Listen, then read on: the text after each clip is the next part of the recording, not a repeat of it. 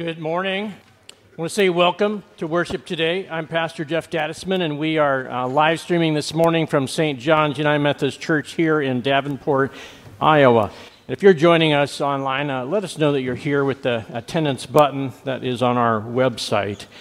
We have a Lenten study that is starting on February 24th, and you can register for that. The last question under the attendance button will ask, would you like to be a part of that study? And you can indicate which time works for you.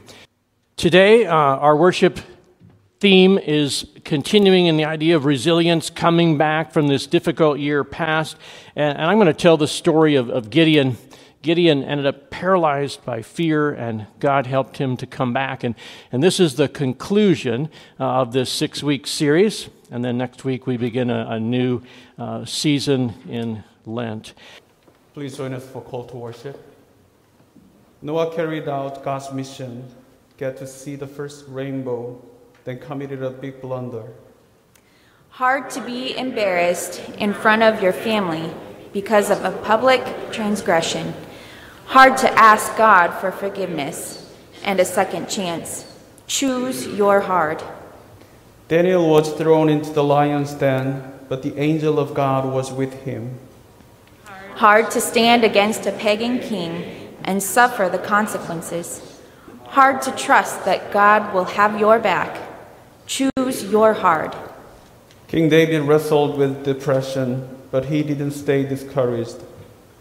Hard to feel the weight of depression and feel like giving up. Hard to reach out to God and trust that God will help. Choose your hard. Elijah was overwhelmed by difficulty and conflict, but he didn't stay stuck. Hard to come to the end of your rope, to feel like giving up because you're the only one trying to follow God. Hard to keep walking by faith. Choose your hard. Gideon was paralyzed by fear, yet he followed when God called. Hard to tackle an overwhelming assignment all alone. Hard to trust that God will be our refuge and strength. Choose your hard. Our reading this morning comes from the book of Judges, verses 1 through 6 and 11 through 18. The Israelites did evil in the eyes of the Lord, and for 7 years he gave them into the hands of the Midianites. Because the power of Midian was so oppressive, the Israelites prepared shelters for themselves in mountain clefts, caves, and strongholds. Whenever the Israelites planted their crops, the Midianites, Amalekites, and other eastern peoples invaded the country. They camped on the land and ruined the crops all the way to Gaza and did not spare a single living thing for Israel, neither sheep, nor cattle, nor donkeys.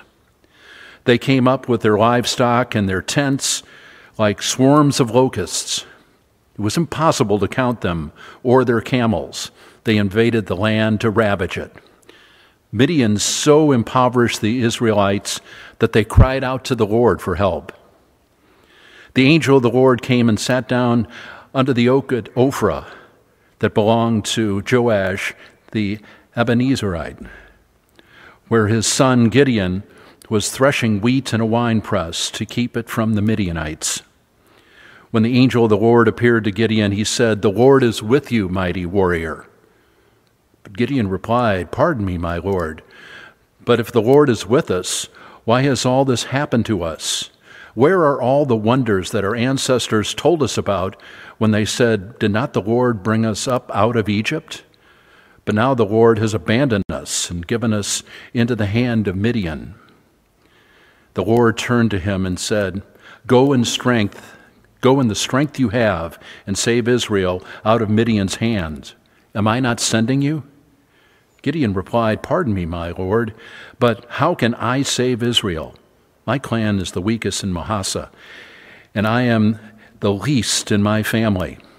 The Lord answered, "I will be with you, and will strike down all the Midianites, leaving none alive." Gideon replied, "If now I have found favor in your eyes, give me a sign that is really you talking to me. Please do not go away until I come back and bring my offering and set it before you. And the Lord said, I will wait until you return. The word of God for the people of God. Thanks be to God. Gideon is a favorite Old Testament story, and we kind of catch this period before there is a king for the country. There are judges, and a judge is called forth every so often. It seems that the people of God get off track, and they're conquered by an enemy army, and then they're kind of squashed down, they're pushed down until they become so desperate that they cry out to God. And we catch Gideon here at a very low point. And I've said he's kind of paralyzed by fear. Just like sometimes we can get to those points where we just can't move, that we're stuck, we're kind of squashed down. And this last year, there have been those moments where I have felt kind of immobilized, and I think many of us have just been caught by how difficult the day is, or the season is, or the month, and we wonder, what shall we do? Where is God in the midst of all of this? Gideon, I want to offer Gideon's story this morning as God's Valentine for you. That sometimes we're in a desperate place, sometimes we're in a dark place, and we say, where are you, God? And this story is that light coming to shine in the darkness. This story is God reaching out to his people, and I hope that God might reach out to you in the midst of your struggle, in the midst of your need. So Gideon is the story of a young man learning to follow God after a long season where it seems they had been abandoned by God. Devastation and poverty are everywhere. God's people are pretty much battered and discouraged, down and out, and it's a particularly low point. For about 7 years, their country has been ravaged. The Midianites raid and steal. They drive away their animals. They burn off their crops, if they let the crops be planted at all. And if your crops don't get planted, there is a famine. If your crops don't mature, if your crops aren't harvested, if you don't get to keep the grain that you've worked to cultivate, survival becomes a question. And it took 7 years, but finally the Israelites began to look up and they began to say, God, not just where are you, but God, would you come to our aid? And Scripture has this pattern where there's sin, and then there's judgment, there's exile, there's a humbling, and as they cry out to God, there's a response. And so as they cried out to God this time, God hears their cry. An angel is sent to call forth a leader, a deliverer, a person through whom God can work to lead his people out of bondage. And Gideon is that one person that God has chosen. God's angel finds Gideon threshing wheat while hiding in a wine press. And as I try to imagine what that's like, a wine press doesn't really include any shelter. It's not like a barn or a garage or any way to really hide. And yet maybe it's camouflage because you don't thresh wheat in a wine press. It's usually a kind of a stone formation where you put the grapes in and then you tread out the grape juice. And so Gideon is in that, maybe a pit or reservoir, but he's threshing wheat and he's trying to hide. He's gotten the harvest all the way to this point, and yet there's the fear that after he has separated the wheat from the stalk, the stem, the Midianites could drop in and steal it, burn it, take it, throw it away. And so Gideon is afraid. He's hiding. He thinks he's alone. And that's kind of how out of sorts things were. Gideon is in the lowest, darkest moment. His fears are running away. Even as he's working and sweating, he's watching and he's hoping that he'll not be caught. And God speaks to him in those moments. The angel appears to Gideon and he says, "The Lord is with you, mighty man of valor." Now there's one thing that Gideon did not think he was at that particular moment, and that was a mighty man of valor. He's a scared farmer, and that's what he was. He's threshing wheat, hiding out, scared to death that the Midians are going to come and catch him. And so the idea that anyone would see him as a mighty warrior did not make sense. Nobody would have looked at this young man and called him a mighty warrior on that day. Truth be told, he was a pathetic man hiding out in a depression, a hole in the ground.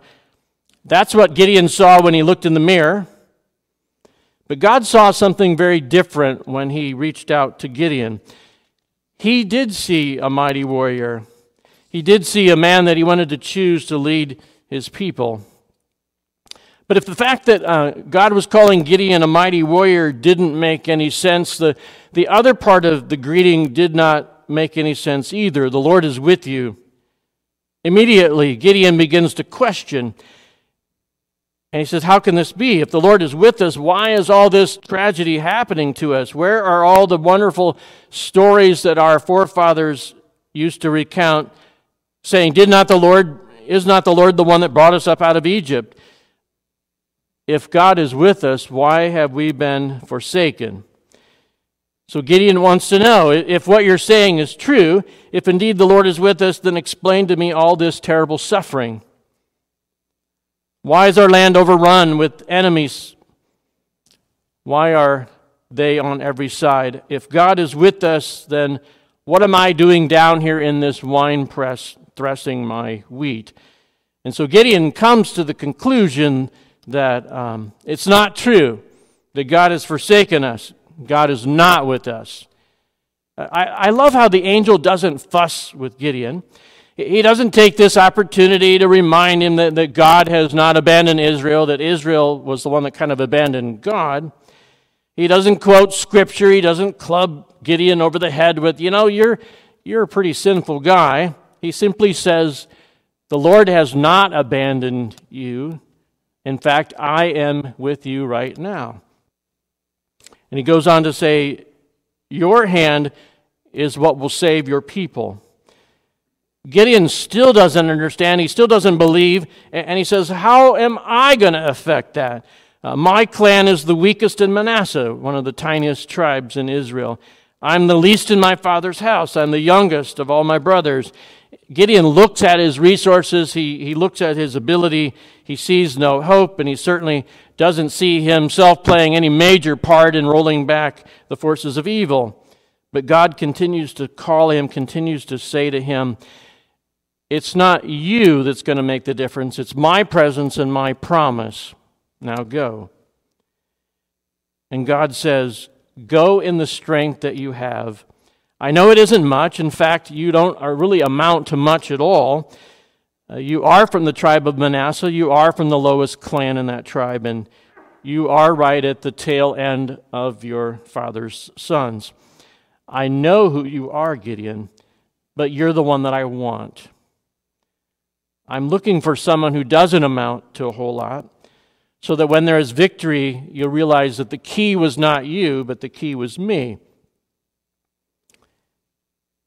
You see, when we bring all that we have to the table, sometimes we bring our skill, our talent, our resources, and when there is a victory, when there is a success, it's very easy to look around and say, "Look what we did."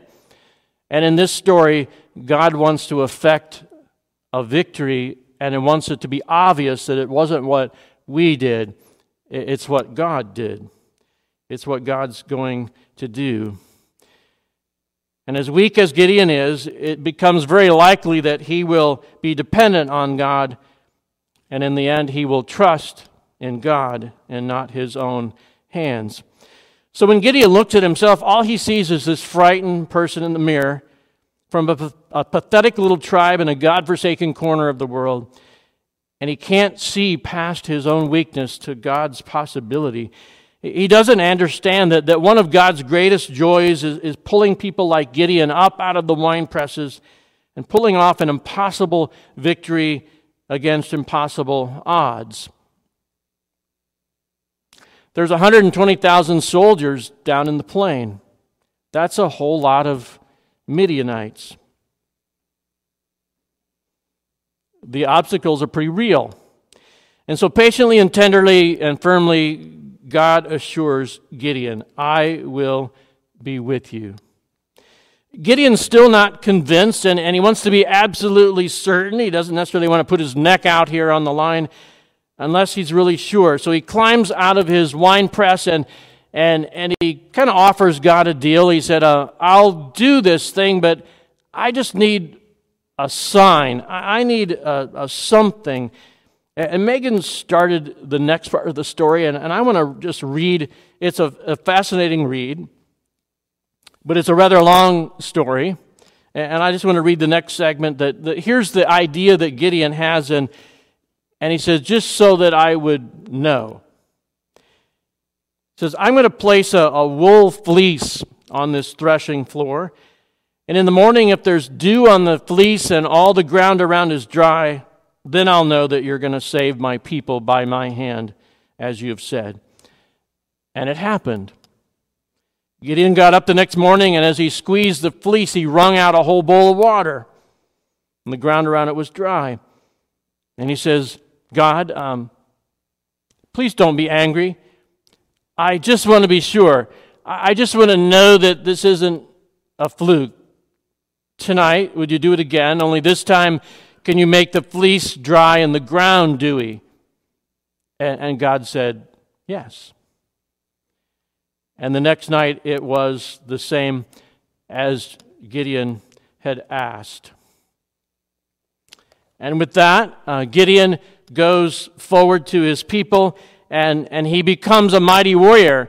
There is courage that begins to grow, and in the next chapters, that 120,000 enemy soldiers, Gideon puts out a call, and 30,000 people come.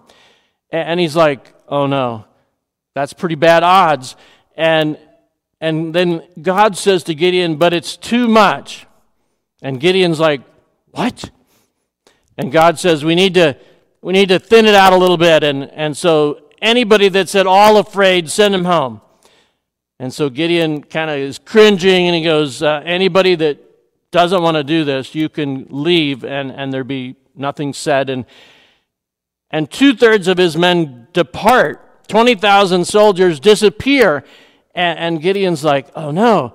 And God says, it's okay, but there's still too many. Do you know this story? There's still too many. And he's like, the odds just got really bad, and you say there's too many. And so he gets rid of a few more, and Gideon keeps saying, now, Lord, and the angel comes back and says, there's still too many. And the last test, he says, take the men remaining down to the edge of the sea or the lake or whatever. There was a freshwater body nearby, and he said, here's how you're going to divide them. Those that get down on their knees and just lap it out of the water like a dog will depart, and those that cup it in their hands, you'll keep. And the scripture tells the story that there were 300 that put it in their hands and drank that way, and the rest were sent away. And Gideon's like, okay, here we go. This is just, I don't know, God. But God says, I want to give you just a little more courage, a little more insight into what I'm doing. And it's the eve of the battle. The Midianites are all, just around their campfires, not a care in the world. It would seem victory looks like it's pretty much tipping in their favor, and yet God directs Gideon, sneak down into their camp. I want to let you know what I am doing. And so he takes his shield bearer, and they sneak down into the dark. It's the end of the day. The day's just kind of winding down, and they come up to a tent along the edge, and he stops, and he hears two soldiers talking. And one of them is kind of like roused out of an early sleep, and he grabs his partner, and he says, I've just had this dream. It's this terrible dream. This huge loaf of bread came rolling down out of the hills and wiped out all of our tents. And his friend says, it's none other than the arm of Gideon. God is going to give them victory. And they don't understand it, but they're talking about this, and Gideon is listening in, and he leaves, and he goes back, and he's like, okay, God, they're already afraid, and what do we have to fear? So Gideon asks his men to divide into 3 companies, and they're all equipped with a trumpet and a torch, think flashlight, and there's this clay pot. And how it unfolds is that Gideon gives the signal, and they're kind of on 3 different sides of the enemy encampment. And I would imagine the smashing of those clay pots could sound like chinks of armor, horses, just swords, whatever. But it was startling enough. And then the trumpets blew, and the Midianites, in confusion, turned on one another, and they wiped each other out. And Gideon was given a victory.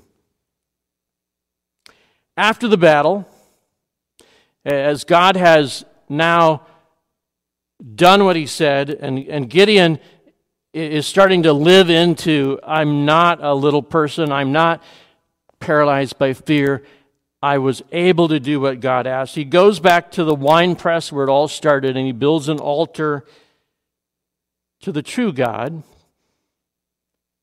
And he names the altar, "The Lord is my peace." And if we make this personal this morning, as I said earlier, I believe there are times when we might, any of us, end up as Gideon, threshing our wheat in a wine press. Gideon is hiding from enemy invaders, and they've taken a hold of the land, and the fear has caused him to lose faith. And so this morning, I ask you this. Where are you? Is there an oppressive fear that's sucking the life out of your day, your body? What is it that has left you stranded in a place that you're never meant to be, doing things that don't make any sense? I don't know what that might be for you. Maybe that's just you and God to sort that out. Will you pray with me?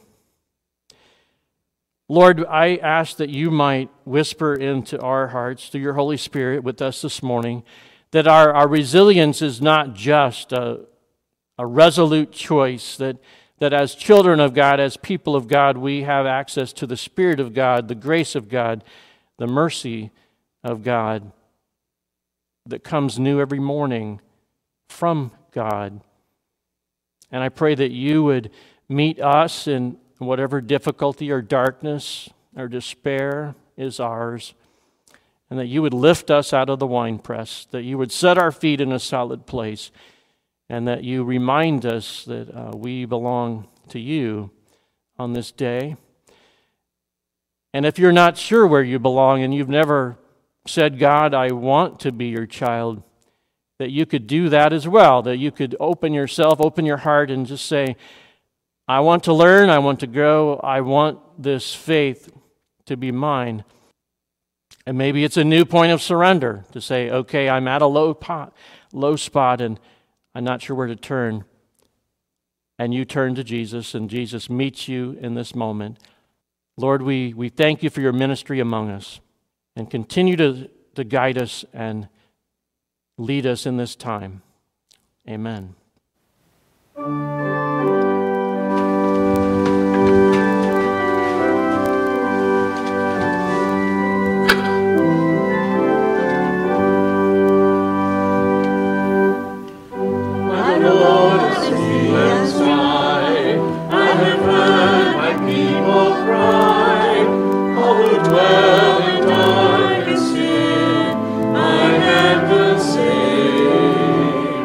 I will make the stars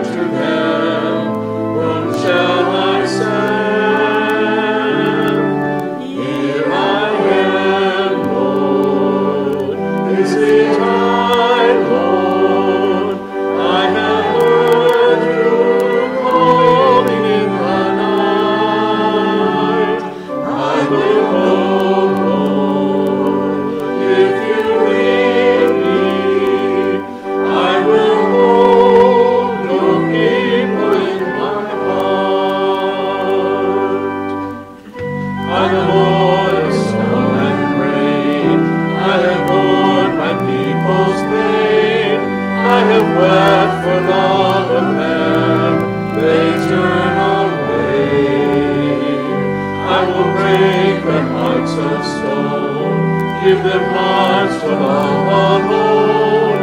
I will speak my word to them. Whom shall I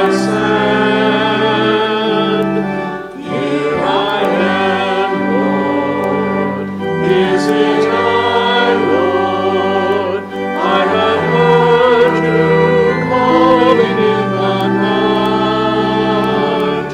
I will go, Lord, if you lead me.